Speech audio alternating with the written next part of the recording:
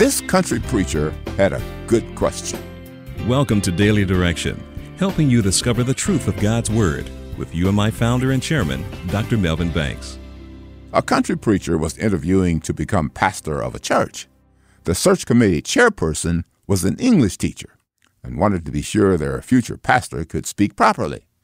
So he asked the candidate, when a hen is on the nest, does she sit or set?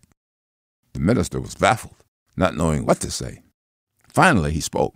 Well, it doesn't matter if she's sitting or setting. What I'd want to know is this. When she cackles, is she laying or lying?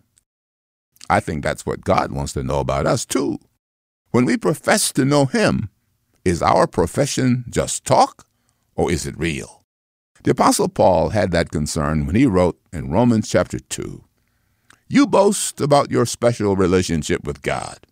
You know what He wants. You know what is right because you have been taught His law. You are convinced that you are a guide for the blind and a light for people who are lost in darkness. You think you can instruct the ignorant and teach children the ways of God. For you are certain that God's law gives you complete knowledge and truth. Well then, if you teach others, why don't you teach yourself? You tell others not to steal, but do you steal? You say it is wrong to commit adultery, but do you commit adultery?"